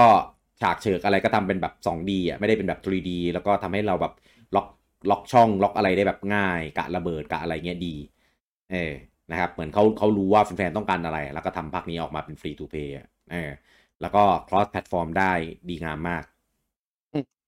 สนใจก็ไปโหลดกันฟรีได้นะครับที่ eShop ทุกสโตร์ทุกประเทศไหนหมดนะจะเล่นแบบธรรมดาก็ได้เล่นแบบชิงถ้วยก็ได้หรือเล่นแบบ Battle Royale ก็ได้แล้วแต่จะเลือกครับผมแล้วก็ตอนนี้นะครับเกมฟรีของ NSO นะครับที่จะเป็นเครื่องNES เครื่อง Super NES เครื่อง Famicom เครื่อง Super Famicom ตอนนี้ก็อัปเดตแดงเถือกได้เรียบร้อยแล้วนะครับก็มีเกมนะครับที่เราเคยประกาศไว้มาให้เล่นได้แล้วนะครับก็ไปกดอัปเดตกันได้เลยนะครับ ข่าวต่อไปนะครับอันนี้เป็นการประกาศเลื่อนนะครับของ Axiom Verge 2นะครับเป็นเกมที่มาเซอร์ไพรส์กันตอนIndie World มาตอนปลายปีที่แล้วนะครับตอนนี้ประกาศเลื่อนไปช่วงควอเตอร์ที่3ของปีนี้เรียบร้อยแล้วจริงๆก็เป็นเกมที่คนก็ไม่ได้รีบเล่นนะก็ทำมาให้ดีๆเถอะเป็นเกมที่ไม่คิดว่าจะมีภาคต่อด้วยก็ใครที่รอเล่นอยู่นะครับก็เดี๋ยวรอเจอกันกับเกมนี้ Axiom Verge นะครับภาค2เป็นเกมแนวMetroidvania แบบ Dark Fantasyนะครับเป็นเกมที่พูดว่าไงแฟนๆเมโทรยชื่นชอบนะครับเพราะว่าตอนที่มันออกมาเมโทรยมันหายไปนานมากเมโทรยผสมคอนทราแต่ว่าอย่างนั้นก็ได้นะครับในเรื่องดาร์กมากแล้วก็ตัวระบบตัวปืนตัวฉากอะไรเงี้ยออกแบบมาได้ที่ค่อนข้างดีเลยทีเดียวครับผมข่าวต่อไปนะครับหลังจากที่ออกสุดยอดแอปนะครับที่สุดยอดดีโคตรดีบนเครื่อง Nintendo Switch ไปแล้วนะครับอย่าง Calculator นะครับตอนนี้ค่ายเดิมนะครับก็ได้ออกแอปใหม่มาอีก1แอปนะครับซึ่งไอเดียเจ๋งมากแอปนั้นมีชื่อว่า Spy Alarm ครับผมเป็นแอปที่ใช้ตัวฟีเจอร์ของตัว IR Camera ของ Joy-Con ขวานะครับเป็นตัวดักจับความเคลื่อนไหวว่ายง่ายตัว Camera เนี้ยจะมีทำหน้าที่ในการแบบสแกนอะไรถ้ามีอะไรผ่านตัวกล้องนะครับก็จะทำการแจ้งเตือนมาที่เครื่อง Nintendo Switch ทันทีนะครับความตลกอยู่ตรงไหนรู้ปะจอยคอนเนี่ยมันจะต้องเชื่อมต่อกับสวิตช์ในระยะแค่10 เมตรถ้ามีคนมาอะไรเงี้ยไม่เห็นเหรอมันใช้สแกนกล้องไม่ใช่เหรอมันใช้สแกนกล้องก็ใช่แต่ว่าจอยคอนมันต้องคอนเนคอยู่กับเครื่องไงแล้วระยะคอนจอยคอนกับเครื่อง10 เมตรคือที่พี่กี้จะบอกก็คือถ้าเอาวางไว้ตรงประตูห้องที่เรานั่งอยู่ในห้องไงพี่ถ้าวางไว้ตรงประตูห้องใช่ไหมถ้าประตูห้องเป็นแบบประตูเปิดเข้ามาใช่ไหมมันก็ต้องเปิดเข้ามาแล้วพี่ทำไมทันเหรอคือมัน10 เมตรแล้วบูจังมันใกล้มากพี่ก็เอาสวิตช์ไปชาร์จปลั๊กแล้วก็วางไว้ข้างๆประตูไม่พี่ก็คือมันต้องมาแจ้งเตือนที่สวิตช์เราไงพี่ถ้าเกิดเราวางไว้สวิตช์ก็สวิตช์อยู่ข้างประตูไงพี่วางไว้ตรงนู้นพี่จะได้ยินเหรอเปิดเสียงดังดิต่อลำโพงต่อลำโพงบลูทูธพูดแท้ได้พยายามมากไปซื้อตัวดักจับสัญญาณดีๆตัวเซ็นเซอร์ดีๆเหอะอันนี้ผมมองว่าเขาน่าจะคือไอเดียดีนะแต่ execute ไม่ประเด็นคืออะไรรู้ป่ะเขาบอกในรายละเอียดว่าใช้ได้แค่ระยะเมตรเดียวโอ้ให้เขาให้จ่อนี่ไงพี่จ่อประตูเลยไงแบบก็ใช่ไงกูต้องบอกว่าเสียบสวิตช์อยู่ข้างประตูแล้วเอานี่จ่อประตูเปิดปุ๊บถือปืนเถอะอย่าถือสวิตช์เลยถ้าเอามากันกันอันเนี้ยนะครับมาสมมติเรานอนได้ไหมตอนเช้าเปิดสวิตช์แม่งโอเวอร์ฮีทแอปค้างก็คิดว่าขำๆแล้วกันแต่ขายราคา300 บาทนะ9.99 เหรียญเท่าเครื่องคิดเลขเลยใครซื้อมาขำๆได้นะฮะใครซื้อขำๆก็ใช้60 เมกนะครับใครซื้อมาฝากรีวิวเล่นได้1เพลเยอร์ไม่ใช้ NSO โอ้ยจะใช้เดี๋ยวพี่ถ้าไม่ได้เล่นภาคก่อนหน้านี้มาจะเล่นภาคนี้ได้ไหมครับน่าจะได้ครับน่าจะได้ได้ใช้ handheld mode ไม่ได้นะครับต้องใช้ tabletop เท่านั้นนะโอ้โหเอาอีกป่ะพอแล้วต้องทับอย่าเพราะว่ามันต้องถอดจอยไงต่อด็อกไม่ได้บีใช้ everyone ครับต่อด็อกไม่ได้เหรอต่อด็อกได้ครับได้คือแฮนด์เฮลไม่ได้ไงพี่เพราะว่ามันต้องเอาด็อกกับเทเบิลท็อปออกแฮนด์เฮลไม่ได้ไงถ้าเกิดจอยแบตหมด20 ชั่วโมงได้อยู่มั้งคืนนึงแต่มันเปิดคาเมล่าตลอดมันก็กินว่ะตีหรอกวัน20ช่างมันเถอะอะไรเรานี่นี้เนี่ยซีเรียสอะไรกันวะเกมนี้มีภาษาอังกฤษภาษาเดียวนะครับ support language English เนี่ยผมจะไปเกมข่าวอื่นแล้วเนี่ยไม่ได้ไปเนี่ยไม่ตัดบอลหรอกพี่ข่าวต่อไปนะครับตอนนี้นะครับโคโนมิก็เริ่มมองหานะครับในส่วนของ outsource development นะครับเพื่อจะมาพัฒนาเกมเก่านะครับเพื่อกลับให้มาเป็นเกมใหม่ในยุคปัจจุบันยกตัวอย่างเหมือนฟุกุดะจริงๆมันชื่อเกมอะไรวะอะไรฟูเมะอะไรวะ เรียกตะฟูกุดะจนลืมชื่อจริงๆมันเลยเนี่ยอารมณ์ประมาณนั้นอ่ะคือเอาเกมเก่ามาปัดฝุ่นใหม่อ่ะให้กลับมาเป็นเกตสึฟูมาเดนอุ้ยนะอารมณ์ประมาณเนี้ยปัดฝุ่นเกมเก่าให้กลับมาเป็นเกมในยุคปัจจุบันมารีเมครีมาร์หรือรีอิมเมจหรือรีบูตอะไรก็แล้วแต่นะครับซึ่งตอนนี้โคนามิก็กำลังแล้วแต่จะรีเลยนะครับซึ่งโคนามิก็หาเอาซอร์สในส่วนด้านนี้อยู่นะครับก็เป็นไปได้ว่าต่อไปเราอาจจะได้เห็นแนวทางในการพัฒนาเกมแบบเนี้ยกันอีกหลายๆเกมนะครับสำหรับแฟนซีรีส์เก่าๆของโคนามินะครับผมใครอยากเห็นเกมอะไรก็คาดหวังนะครับก็แล้วก็รอไว้นะครับพวกตระกูลเก่าๆของโคนามิที่ดีก็จะมีพวกไวเวิลด์ใช่เปล่าวะไวเวิลด์ไวเวิลด์ใช่มีคอนทราถ้าเพิ่งออกไปไงโอ้ยคอนทรานั้นอย่าไปนับได้ไหมอีคอนทราปีคอนทรา2019ที่แบบผมอยากได้ทวินบีทวินบีอะไรอย่างเงี้ยแคสเซิลวาเนียผมอยากได้ยูกิจะบอกอยู่แล้วโทษทีไซเลนต์ฮิลนะก็ไม่รู้ว่าเขาวางสโคปของเกมเก่าไว้แค่ไหนนะครับแต่ว่าถ้าเกิดมีการเริ่มหาเอาซอร์สเนี่ยก็อาจจะมีทิศทางไปในทางที่ดีนะครับโคนามิวะก็หลังๆนี้เขาก็ท็อปฟอร์มอยู่ในการทำเกมลงคอนโซลเกมเดียวเรียกเขาท็อปฟอร์มแหมขายดีนะโมโมทาโร่อะไรอย่างงี้ก็2เกมเดี๋ยวมีอีกเกมนึงยูกิยอดจองถล่มทลายชิบหายเห็นปะเขาขายดีจะตายเกมบนคอนโซลใช่นะแต่ก็ดีกว่าประกาศแต่ละเกมมีแต่เกมปาจิงโกะแล้วกันเหมือนฟอร์ตเฟมคิดยังไงก็เพิ่งประกาศฟอร์ตเฟมลงปาจิงโกะนะครับก็ดูกันแต่นั้นเป็นของนี่ไงใครอยากเล่นบนใครอยากเล่นบนสวิตก็ไปเล่นปาจิงโกะนะมันไปได้ไปได้ข่าวต่อไปนะครับไปข่าวต่อไปแล้วMetal Max Xeno Reborn นะครับก็กำลังจะมาลงบนเครื่อง Nintendo Switch แบบเวอร์ชันภาษาอังกฤษแล้วนะ Xeno X Metal Max Xeno นี่คือชื่อภาคภาค Reborn นะครับก็มีกำหนดจะลงบนเครื่อง Nintendo Switch แบบเวอร์ชันภาษาอังกฤษนะครับจริงๆลงเครื่องอื่นด้วยนะครับกำหนดคือช่วงปี2022ครับผมของเดิมเนี่ยเคยลงบน PS4 บน Vita ตั้งแต่ปี2018แล้วนะครับแล้วก็กำลังจะลงบนเครื่อง Switch นะครับแบบเวอร์ชันภาษาอังกฤษแล้วก็ข่าวต่อไปนะครับตอนนี้ Crytek นะครับตั้งทีมที่อยู่เบื้องหลังในการพัฒนาซีรีส์ Crysis ตอนนี้ออกมาทีสนะครับว่าจะทำCrysis 2 Remaster นะครับก็ภาคแรกเนี่ยก็รีมาสเป็นเรียบร้อยแล้วนะครับไม่ทำภาคใหม่ก็ดีไปเรื่อยแล้วกันมีเอนจินแล้วไงเอนจินแบบตัวรีมาสก็จะมาทำภาค2ทำภาค3เดโมภาค3ในนี้รู้ว่าจะเอาอะไรมาขายอีกอะไรต่อมันมี3ภาคไงตัว Crysis ซึ่งของสวิตก็ถือว่าพอร์ตมาใช้ได้นะครับขายก่อนเครื่องอื่นด้วยนี่แปลกมากคือตอนแรกกำหนดขายพร้อมกันแล้วก็ของเครื่องอื่นเลื่อนไปแล้วก็ของสวิตก็ขายก่อนนะครับตามกำหนดเดิมก็แฟนๆ Crysis ก็รอดูนะครับการประกาศอย่างเป็นทางการอีกครั้งหนึ่งข่าวต่อไปนะครับสำหรับแฟนHyrule Warriors Age of Calamity นะครับตอนนี้ตัว expansion pass เนี่ยเปิดให้ได้ซื้อกันแล้วนะครับผมซึ่ง expansion pass เนี่ยจะแบ่งออกเป็น2เวฟนะครับเวฟแรกนะครับก็จะมาในช่วงเดือนมิถุนายนนะครับแต่ยังไม่บอกวันนะครับก็จะมีตัวละครใหม่นะครับมีอาวุธใหม่แล้วก็จะมีโหมด challenge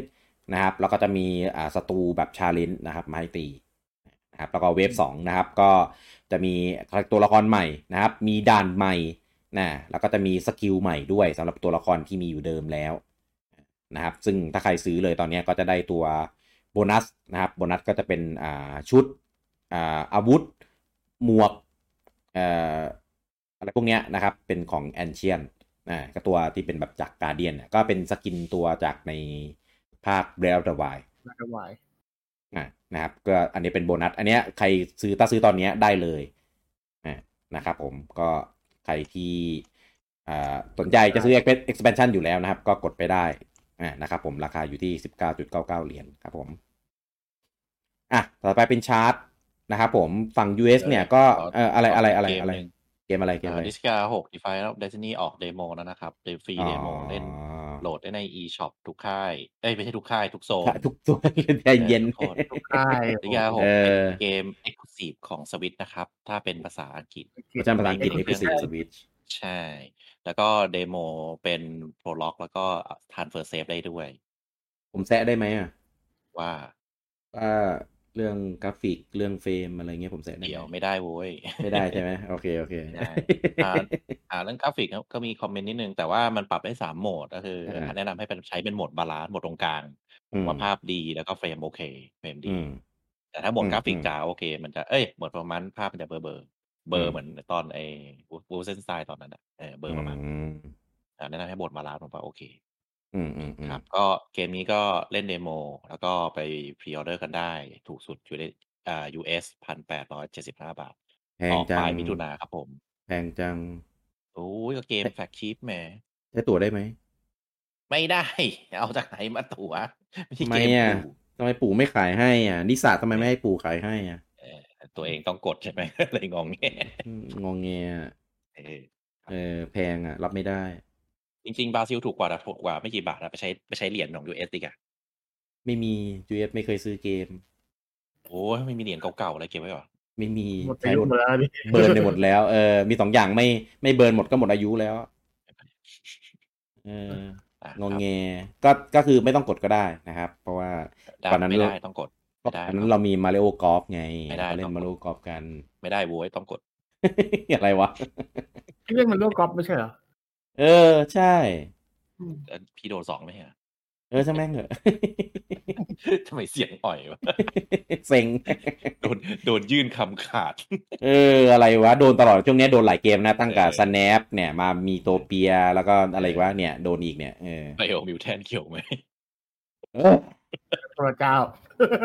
คนละเจ้าแต่ก็อารมณ์เดียวกันResident Evil เกี่ยวไหมได้ข่าวตลอดรถ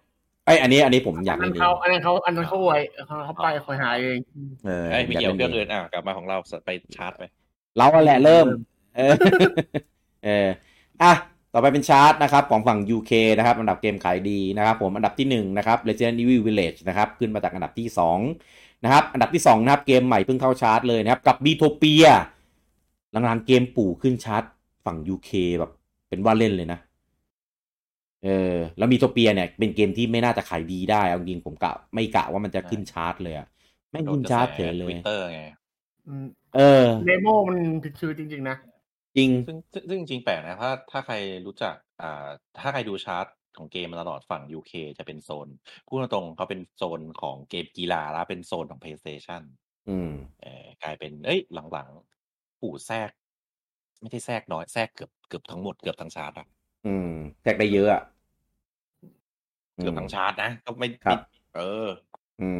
ไม่ได้แทรกยึดดีกว่าได้ยึดปู่ถล่มชาร์ตก็จะมีอยู่เกม2เกมที่แช่อยู่ในชาร์ตตลอดทุกสัปดาห์แล้วครับเดี๋ยวมานะครับ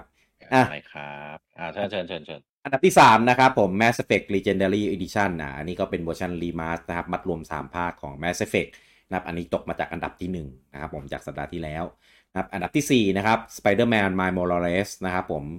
ตกมาจากอันดับที่3อันดับที่5 Animal Crossing New Horizons นะครับขึ้นมาจากอันดับที่6นะครับอันดับที่6นะครับ Super Mario 3D Plus Bowser Fury นะครับตกขึ้นมาจากอันดับที่9นะครับอันดับที่7นะครับ Grand Theft Auto 5นะครับขึ้นมาจากอันดับที่11อันดับที่8 Mario Kart 8 Deluxe นะครับอันนี้คงที่จากสัปดาห์ที่แล้วนะครับผมอันดับที่9นะครับตกมาจากอันดับที่7กับ Minecraft Nintendo Switch นะครับแล้วก็อันดับที่10นะครับคงที่จากสัปดาห์ที่แล้วนะครับกับ New Pokemon Snapต่อไปเป็นของฝั่งญี่ปุ่นนะครับผมอันดับที่1นะครับอันนี้เป็นเกมใหม่เพิ่งขายเลยนะครับกับ Rune Factory 5นะครับสัปดาห์แรกทำไปได้ 12,853 ชุดนะครับก็ถือว่าขายดีนะครับสัปดาห์แรกถ้าขายได้เป็นแสนเนี่ยถือว่าใช้ได้เลยแหละไม่เลวเลยนะครับสำหรับของฝั่งญี่ปุ่นนะครับเกมนี้ Exclusive บนเครื่อง Nintendo Switch นะครับผมอันดับที่2นะครับMiitopiaเป็นเกมใหม่เหมือนกันนะครับสัปดาห์แรกทำไปได้ 72,725 ชุด นะครับผมซึ่งก็เปอร์เซ็นต์ขายดีเนี่ยก็ใกล้เคียงกันพอๆกับ Rune Factory 5 เลยทีเดียวนะครับซึ่งก็ไม่รู้ว่าในสัปดาห์หน้าเนี่ยจะตกไหมหรือยังไงนะครับแต่ว่าสัปดาห์แรกก็เปิดตัวไปได้อย่างสวยงามเหมือนกันอันดับที่3นะครับ Monster Hunter Rise นะครับสัปดาห์สุดทำไปได้ 26,253 ชุดนะครับยอดรวมตัวนี้อยู่ที่ 2.2 ล้านนะครับอันนี้คือแบบแผ่นอย่างเดียวของฝั่งญี่ปุ่นนะครับซึ่งรวมทั่วโลกแบบดิจิทัลด้วยนะครับแบบแผ่นด้วยเนี่ยก็อยู่ที่7ล้านที่เรารายงานไปเมื่อตอนแรกๆนะครับผมซึ่งของฝั่งญี่ปุ่นเนี่ยซัดไป 2.2 ล้านแล้วเฉพาะแบบแผ่นเท่านั้นอันดับที่4นะครับ Ring Fit Adventure นะครับผมสัปดาห์ล่าสุดทำไปได้ 18,623 ชุดยอดรวมตอนนี้อยู่ที่ 2.586 ล้านอันดับที่5นะครับ Resident Evil Village นะครับของเวอร์ชัน PS4 นะครับสัปดาห์ล่าสุดทำไปได้ 16,332 ชุดยอดรวมตอนนี้อยู่ที่162,548 ชุดอันดับที่6นะครับเกมมาใหม่นะครับกับอะไรเนี่ยAngelic Luminalize เนี่ยเกมอะไรวะไม่เคยเห็นเลยของ Koei Tecmo ด้วยนะครับผมเป็นเกมใหม่ที่เพิ่งเข้าชัดสัปดาห์นี้แล้วเป็นเกมของ Switch ด้วยเกมอะไรวะสัปดาห์แรกทำไปได้ 12,844 ชุดนะครับผมอันดับที่7นะครับโมโมทาโร่เดนซึโชวะเฮเซเรวะโมเทบันนะครับสัปดาห์สุดทำไปได้ 11,401 ชุดยอดรวมตัวนี้อยู่ที่ 2.19 ล้านอันดับที่8นะครับ Minecraft Nintendo Switch สัปดาห์สุดทำไปได้ 1361 ชุดยอดรวมตัวนี้อยู่ที่ 1.96 ล้านอันดับที่9นะครับ Super Mario 3D World Plus Bowser Fury สัปดาห์สุดทำไปได้ 1207 ชุดยอดรวมตัวนี้อยู่ที่ 749,349 ชุดและอันดับที่10นะครับ New Pokemon Snap สัปดาห์ล่าสุดทำไปได้ 9,767 ชุดแล้วยอดรวมตัวนี้อยู่ที่ 221,745 ชุดนะครับผมทั้ง30เกมนะครับในชาร์ตเนี่ยมีเกมของ Nintendo Switch นะครับ24เกม PS4 4เกมแล้วก็ PS5 2เกมนะครับผม PS5 เป็นเกมอะไร PS5 เป็นเกม Judgment นะครับกับเกม Resident Evil Village ของ Capcom ส่วน PS4 ไบโอไหนเบลมีแทนเหรอไบโอฮาซาร์ดไงเบลฮาซาร์ดไม่ทำไมใช้ชื่อ Resident Evil ว่าเขาแปลมาแหละเขาคงแปลชื่อเกมให้เป็นเวอร์ชันแบบ Worldwide ไงไบโอกับไบโอแล้วทำไมชื่อโมโมโทโร่ไม่แปลชื่อให้เป็น Worldwide ด้วยไบโอมันไม่ขาย Worldwide ไม่ขาย Worldwide โอเคอันนี้ก็เล่นจังเว้ยไบโอเนี่ยต่อไปเป็นยอดเครื่องนะครับ Nintendo Switch นะครับผมสัปดาห์นี้นะครับ Nintendo Switch Lite เนี่ยทำไปได้33,229 ชุดส่วน Nintendo Switch ตัวธรรมดากล่องแดงนะครับทำไปได้ 65,889 ชุดเท่ากับว่าสัปดาห์นี้นะครับยอดขายเนี่ยของ Nintendo Switch ทั้ง2รุ่นขายไปได้ที่ 99,118 ชุดครับผมแสนเลยนี่คือของไม่พอนะครับที่เฮชุนบอกเอาไว้นะครับผมเฉพาะญี่ปุ่นเลยนะเฉพาะญี่ปุ่นครับผมใช่ป้าไปแล้วก็คือสัปดาห์ที่แล้วเป็นแสนสัปดาห์นี้เกือบก็เลยสงสัยว่าโอ้โหยอดขายยังเป็นแสนต่อสัปดาห์แล้วก็ตีเป็นแสนได้แหละ9,900เขาก็เลยเครื่องใหม่เขาเลยใช้โมเดล replace ป่ะเขาไม่ใช่เอาเป็นข้ออ้างไม่ได้หรอกไม่งั้นมันคือมันขายดีอยู่ไงนะแบบไม่รู้สิแต่ว่าอยู่แล้วถ้าแบบออกโปรมาก็ทำเป็น replace ไปเลยเป็นแต่ว่ามันคีปทำแบบนี้อยู่ได้ไม่นานหรอกครับเพราะว่า PS5 เนี่ยมันก็ค่อยๆคืบคลานเข้ามาไงเพราะอย่างตอนนี้ยอด PS5 เนี่ยขนาดเปิดตัวไปมันปีแล้วขายเดือนอะไรวะพฤศจิกาใช่ไหมตอนนี้ยอดต่อสัปดาห์อยู่ที่ 16,264 ชุดไม่มีของแต่เขาไม่มีของไงวันที่สักวันมีของเต็มอะไรอย่างงี้ก็จะใช่มีของเต็มใช่ไหมมีเกมโหดๆลงมีเกมที่คนญี่ปุ่นอยากเล่นหรือมีมอนทันภาคใหม่ลงอะไรเงี้ยสวิชจะมาคอยแบบอย่างนี้ไม่ได้อย่างนั้นนะแต่ก่อนหน้านั้นปู่ก็ต้องทำอะไรก่อนแล้วไงปล่อยให้อยู่แบบนี้ไปไม่ได้หรอกรอน้องอร่อยไม่น่าขายญี่ปุ่นได้ดีเพราะว่าเกม PS5 บน PS5 ที่จะขายญี่ปุ่นได้ก็คงไม่พ้นมอนทันที่ผมคิดออกนะมอนทันดาร์คเควสไฟนอลเป็นแนวฝรั่งไปเลยใช่เนี่ยต้องเป็นเพราะว่าสตูญี่ปุ่นตอนนี้ก็บังคับให้ไปทำเกมแบบฮาร์ดคอร์เหมือนกันเกมหลังพิงกองเรียกกันก็ได้รอยัฟฟี่แล้วกันเพราะว่าอันนี้ก็ไม่รู้ว่าจะยังไงจะช่วยผลักดันยอดขายได้มากน้อยแค่ไหนนะครับกับซีรีส์ Final Fantasy เพราะหลังๆมันเน้นตลาดโลกมากกว่าแล้ว ก็ดูก็ต้องดูไม่มีของต้องดูพวก Dragon Quest เพราะว่าเกมอย่างถ้าเกมของ PlayStation ที่เราพูดถึงก็จะมีอะไร God of War Uncharted Last of Us ก็ฝรั่งทั้งนั้นปะมันเป็นเกมฝรั่งเกมตลาดโลกมันไม่ได้แบบช่วยผลักดันยอดในญี่ปุ่นได้แบบผมยังไม่ใช้เลยเดี๋ยวอันนี้คนละเรื่องจริงๆก็คือเขามองถึงตลาดโลกเขาไม่ได้งี้แสดงว่าถ้า Xbox ขายไม่ดีในญี่ปุ่นก็เพราะแบบใช้ปุ่มข้างล่างในการกดตกลงใช่ไหมไม่เกี่ยวใช่ไหมอันนี้ไม่ได้พาดพิงอะไรคือผมไม่ชอบเองที่เขาทำแบบนี้ผมไม่ชอบในการส่วนตัวเมื่อก่อนผมก็ไม่ชอบตอนนี้ผมทำให้เครื่องอื่นที่ไม่ใช่ของปู่นะเป็นกดปุ่มล่างในการโอเคหมดผมก็เลยสบายใจแล้วจบกลับมาเล่นสวิตช์แม่งแคนเซิลสวิตช์ผมไม่งงปุ่ม AB นะผมงง XY มากกว่างงAB ไม่งงเพราะว่าเราจะรู้ไงเราแบบเหมือนแบบร่างกายเราจำได้แต่ XY เนี่ยอยู่ตรงไหนวะ ที่จะต้องก้มไปมองตลอดเลยจริงๆเวลาบอกว่ากดปุ่ม X เนี่ย3ค่ายมองไม่เหมือนกันสักปุ่มเลยนะใช่ไม่ใช่ X Cross Cross พูดถึง Nintendo กับNintendo กับ Microsoft พี่มึงพูด3ค่ายเมื่อกี้เราต้องให้2ค่ายหลักเป็นหลักดิพี่ก็มึงพูด3เมื่อกี้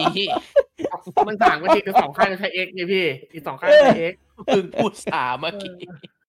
ก็2ค่ายก็ใช้ X เอาแหละตามนั้นแหละนะครับก็ใครที่ฟังก็ตัดสินเอาแล้วกันนะครับโอเคแล้วพบกันใหม่ในโอกาสหน้านะครับกับ Week to Week by เลิฟนินนะครับสำหรับวันนี้เอพิโซดที่31ต้องขอลาท่านไปก่อนครับผมสวัสดีครับสวัสดีครับ